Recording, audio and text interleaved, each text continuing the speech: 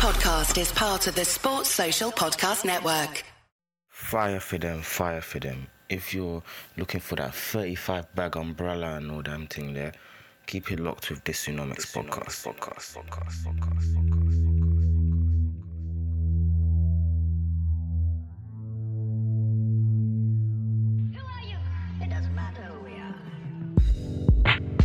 Hello and welcome back to another episode of Dysonomics podcast. Firstly, shout out to those who listened to the previous week's episodes.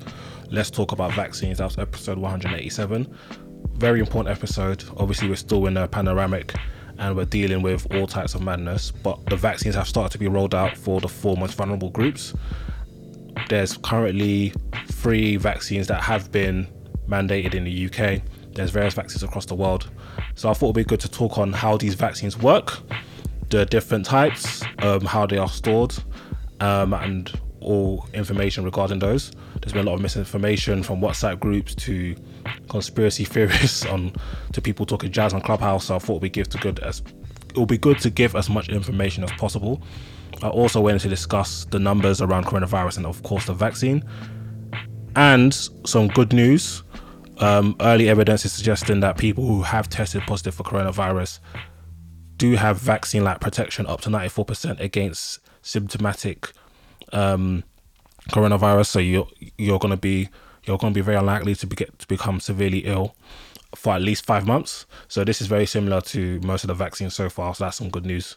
But obviously, again, like with the current vaccine, we don't know if that prevents you actually getting the virus, not getting ill, but you could pass it on to somebody else. So that's the current gist so far. This week's episode, I'm going to be looking at a topic a bit left field. Smoking. Many people smoke or have smoked. There's all different types of things that people smoke. I just remember just back in the days when people actually used to smoke just anywhere. Like people will smoke in the office, people will smoke in pubs, restaurants, wherever have you may. So I thought it'd be good to take a look at the history of smoking. And I know we also have a little discussion on shisha as well, because I've already addressed cannabis in a previous podcast. So that's how today's podcast is going to go. And also next week's podcast, spoiler alert, I'm going to be joined by my boy again, Dr. Leroy. He's a doctor, obviously, of course, has worked with NHS before. And we're going to be talking about COVID from a more health standpoint.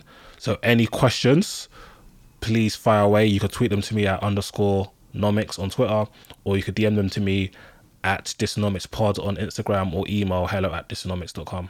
And you can also DM them to me on Twitter, because my DMs are open, but don't send me no dickhead mixtapes. I hate when people do that. You just get blocked. But yeah, this week's episode, we talking smoking. Hi, it's MXM, and listen to the Dysonomics podcast because it's lit. Hello, welcome back. This week we're talking about smoking. Is smoking really out of here? So I hope most people know what smoking is. When I'm referring to smoking, I'm referring to people smoking tobacco, people smoking cigarettes. And I remember when I was young, it was kind of cool to smoke. So I am currently 31. So when I was in maybe year 9, people are starting to approach the age where it's legal to purchase cigarettes and smoke cigarettes. However, of course, naturally, kids were smoking cigarettes before their legal age, and maybe just due to the fact that you've seen adults smoke it and seen it in the films and TV, and it was outlawed, it was kind of cool to kind of smoke. But I don't really get that impression as of now, so I thought it'd be good to look into the history and look into the current statistics. So, smoking. Because those listening now, you probably don't see people smoke as much. You probably see them maybe smoke outside or in the comfort of their own homes potentially, and that's because smoking was prohibited within all enclosed workplaces as of July 1st, 2007. This was due to the Health Act in 2006, which of course legislated for this. Advertising has already been kicked out of here in England. For example, you couldn't advertise cigarettes, I think, from 1965, so many decades ago in England. And then there was a complete ban on all types of advertisement for tobacco in 2005. Before, I'm not sure if any of my listeners are old enough to remember, smoking cigarettes actually had all types of packaging, whereas now you have to slap smoking kills on top of the packaging. They really have done a number on how smoking is advertised and marketed in this country for obviously public health reasons. In November 2004, a public health white paper pressured smoking ban in almost all workplaces in England and Wales. They suggested the restrictions should be phased in with a ban on smoking in NHS and government initially. So they wanted to ban smoking in NHS buildings and hospitals and the government buildings by 2006, and then for the rest of, and then enclosed public spaces by 2007, and then phase it slowly but surely, get rid of smoking in all pubs and bars and restaurants by the end of 2008. Naturally, there's going to be a lot of pushback on this for obviously civil liberty reasons, probably just a lot of, what's the word I'm looking for, vested interest, people who like to smoke, for example. So lots of debate was centered around this, obviously in Parliament, of course in just common life as well. But eventually they agreed that all workplaces, including restaurants and pubs selling food, will have to comply by summer 2007, getting rid of smoking in these environments. Of course, this was met with a lot of resistance, with lots of MPs threatening to overturn the bill, which of course eventually went through.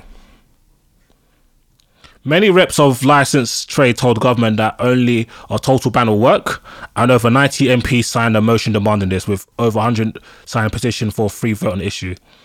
It was reported on the 24th of November that Chief Medical Officer Liam Donaldson nearly quit over a partial ban, but decided to stay to champion a total ban. So this is what, that's the level of pressure they put on to put a total ban. However, there are exemptions to this rule, as with most rules. In designated hotel rooms, you can smoke. In designated rooms in nursing homes, you can smoke. In designated rooms in prison, you can smoke. In designated rooms in offshore oil rigs, you can smoke. In designated rooms in mental health units, until the 1st of July 2008, you can smoke. And specialist tobacconists in relation to sampling cigars and pipe tobacco. So there was a lot of pushback, but eventually, for the betterment of people, and it was only natural, like if you're banning the advertisement of smoking, this was always going to happen. So eventually smoking was outlawed in public spaces. That's why many of you younger people today, you're fortunate enough to be able to go to a young, sexy fish and not have to smell people's tobacco over your food. Do you know what I mean? It's not really the greatest of environments for me personally, because I've never been a smoker. Now, if we look at the statistics around smoking, so quickly think about how many adults out of 10 you would say you reckon are current smokers. So I want you to pick a number. And if before I looked at the data, I probably would have said around 4 out of 10, I would have guessed, are current smokers. And I was surprised that it was significantly lower. So 14.9% of adults as of 2018, according to an NHS paper, are current smokers in the UK, compared to 15.5% 2 years earlier in 2016 and 19.8% in 2011. So in 2011, 1 in 5 adults were smokers, and this has obviously dropped significantly. So this has dropped by about 1.6 million in about 8 years. So we've seen a lot of progress in terms of less and less people smoking. Obviously, the Act came in 2006, and we were starting to see the impacts and how it's changed society culturally, especially with increased knowledge on health and well-being, and increased impetus on personal fitness and all those things there. So this is very different, because in the year 2000, approximately 26.8% of adults aged 16 plus were smokers, which is an absolute crazy metric. Now, another question for you people: who do you think is more likely to smoke when you compare men and women? So take a quick think, take a quick guess, and take a quick guess of the percentages. So if you'd have asked me, I probably would have said, again, like 4 out of 10 men smoke and maybe 2 out of 10 women smoke. And I would have been extremely wrong on both counts. So 17% of men are current smokers compared to 13% of women. So there's a 4% difference. So men are more likely to be smokers than women. Men just tend to make worse decisions than women in general. Hence why women live longer than men in every single country that records mortality data in the world. Now, if we look at ethnicity, white Brits are more likely to be smokers than ethnic minorities. So white Brits are by far the most likely. Well, mixed Brits are the biggest group. So over 20% of mixed people are likely to smoke, compared to around 15% for whites, just over 10% for black, just under 10% for Asian, and a bit lower for Chinese. So white Brits are significantly the most likely to be smokers in the United Kingdom, and I pretty much see this in my day-to-day life. When I meet black people that actually smoke cigarettes, I'm super duper shocked. I'm like, raw. That's a bit nuts. In terms of likelihood of being a current smoker, is actually highest in young age groups. So 25 to 34, that's the age range that are most likely to be current smokers.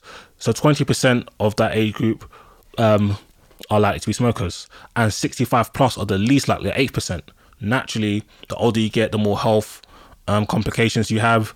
So that does not surprise me whatsoever. But if we look at the groups where smoking has fallen the largest from 2011 to 2018, that is actually in young people. So from ages 18 to 24, 26% of people aged 18 to 24 smoked in 2011. This has dropped 8% to 18% in 2018. So we're seeing a quite large drop. And if you're looking at the data, the younger age groups are the ones that have shown the largest drop in smoking. So it was 18 to 24 had the largest drop, then 35 to 44, then 25 to 34. Married adults were less likely to be current smokers compared to people who are single or people who are cohabiting. So 10% of married adults are current smokers compared to 22% of those who are cohabiting. Adults classified as routine and manual workers were most likely to be current smokers, so 26% of those. And managerial and professional occupations were less likely, 10%. So the more professional you are, the less likely you are to be a smoker. And then again, your working environment does play a big part in this, because obviously certain manual routine jobs, you might be more likely to be outside, so you have more scope to smoke. I remember when I first started one of my jobs in 2013, there was a group of obviously this is in a professional industry, and we're working in finance. So like a group of 5 that will literally go for a smoking break twice an hour. I was like, raw, you lot love a young tobacco, crazy. Killing my people. The more educated you are, the less likely you are to be a current smoker, which isn't the biggest shock to me. 8% of degree holders were current smokers compared to 28% that had no formal qualifications. So if you look at the level of qualifications, so you go from degree or equivalent, then higher education, then GC A-level equivalent, GCSE grades A to C or equivalent, other qualifications, and then no qualifications. Literally, as you go down the qualification list, the more likely you are to smoke. Now, if we look at employment status, this may be the largest single risk factor to being a current smoker.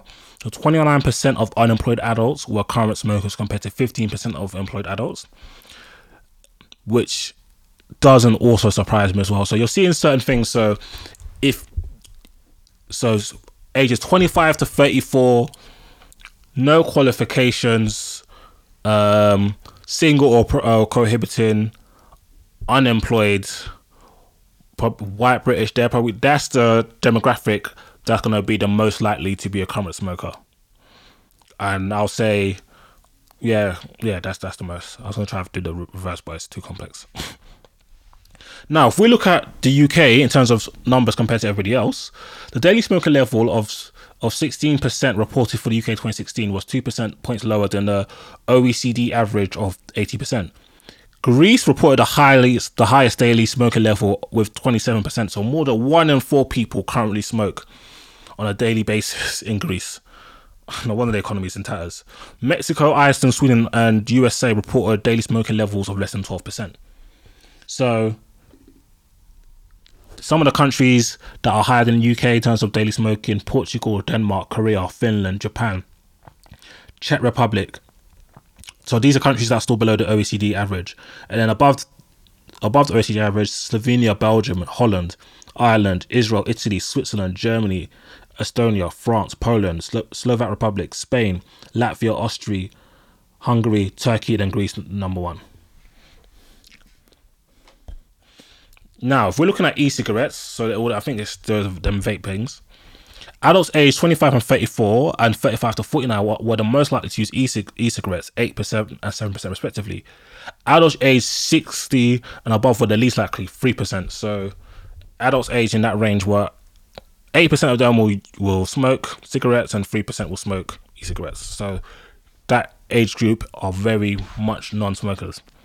The most common reason for e-cigarette users gave was used to aid themselves into quitting smoking. So just under half, 48% of them. So 1 in 2 people who use e-cigarettes were saying, yeah, I'm just using this as a gateway to quit smoking. The next most common reason was that they perceived it to be a less harmful than cigarettes, so 30%. So just under 1 in 3 was like, yeah, I get the same vibe, but this is not as harmful as smoking cigarettes. And very random, but just under 11% of pregnant women were known to be smokers at the time of delivery in 2017-2018. A similar level was recorded the year before, but this is down 5% from 16% in 2006-2007. The current national ambition is to achieve a level of 6% or less in 2022. I find it crazy that 1 in 2 pregnant women are currently smokers. Like, I really, really wish that goes all the way down, because, of course, that's a risk to yourself and your baby. Now, quick shout out for shisha. I bought a shisha pipe to host my friends, and I smashed it within 24 hours. I've worked on shisha 3 times. I'm not the biggest fan of shisha, but shisha lounges are, I think, probably one of the best vibes. So shout out to people, shisha lounges, and all those things there. But I thought I'd look at a quick data on shisha to see how many people use in the UK. So the main source of data on adult water pipe use is Britain's ASH Smoke-Free GB survey. So between 2012 and 2016, this annual cross-sectional survey obtained data on the water pipe use in 12 to 15,000 adults. They looked at people who've ever used water pipes, and people who use water pipes at least once in a lifetime increased very slightly during this period, from 11% to 12.9%. However, current water pipe use, defined as once or twice a month, remained around 1%. So what we're seeing, when we look at the data across this 4-year period, people that have, this is like the first time they've tried shisha, has slightly gone up. The trend is going upwards, but gradually, not like a massive increase. In terms of people that do it on a regular basis, the numbers has remained pretty consistent. Like 1 year will be 0.8%, and next year will be 1%, then it'll be 0.9%. Do you know what I mean? So it was very, very within that range. This is probably due to the fact that people who tend to engage in this, from what I see, maybe this is Londoner bias, tend to be more ethnic minorities. So you're more Middle Eastern, North African, and then obviously black ethnic minorities as well.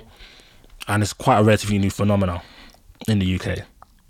And from the data, you can clearly see it's way more prevalent in the 18 to 24 and 25 to 34 age group. We're more likely to go out and socialise, go out to these lounges and stuff like that. It's a bit cool for our age ranges. So yeah, so that's the numbers when it comes to smoking in terms of shisha, e-cigarettes, and just typical tobacco. I've hoped you've gained some information of this. Hopefully less and less of you are smoking, because they're not good for you. And yeah, until next week, peace and blessings. Sports Social Podcast Network.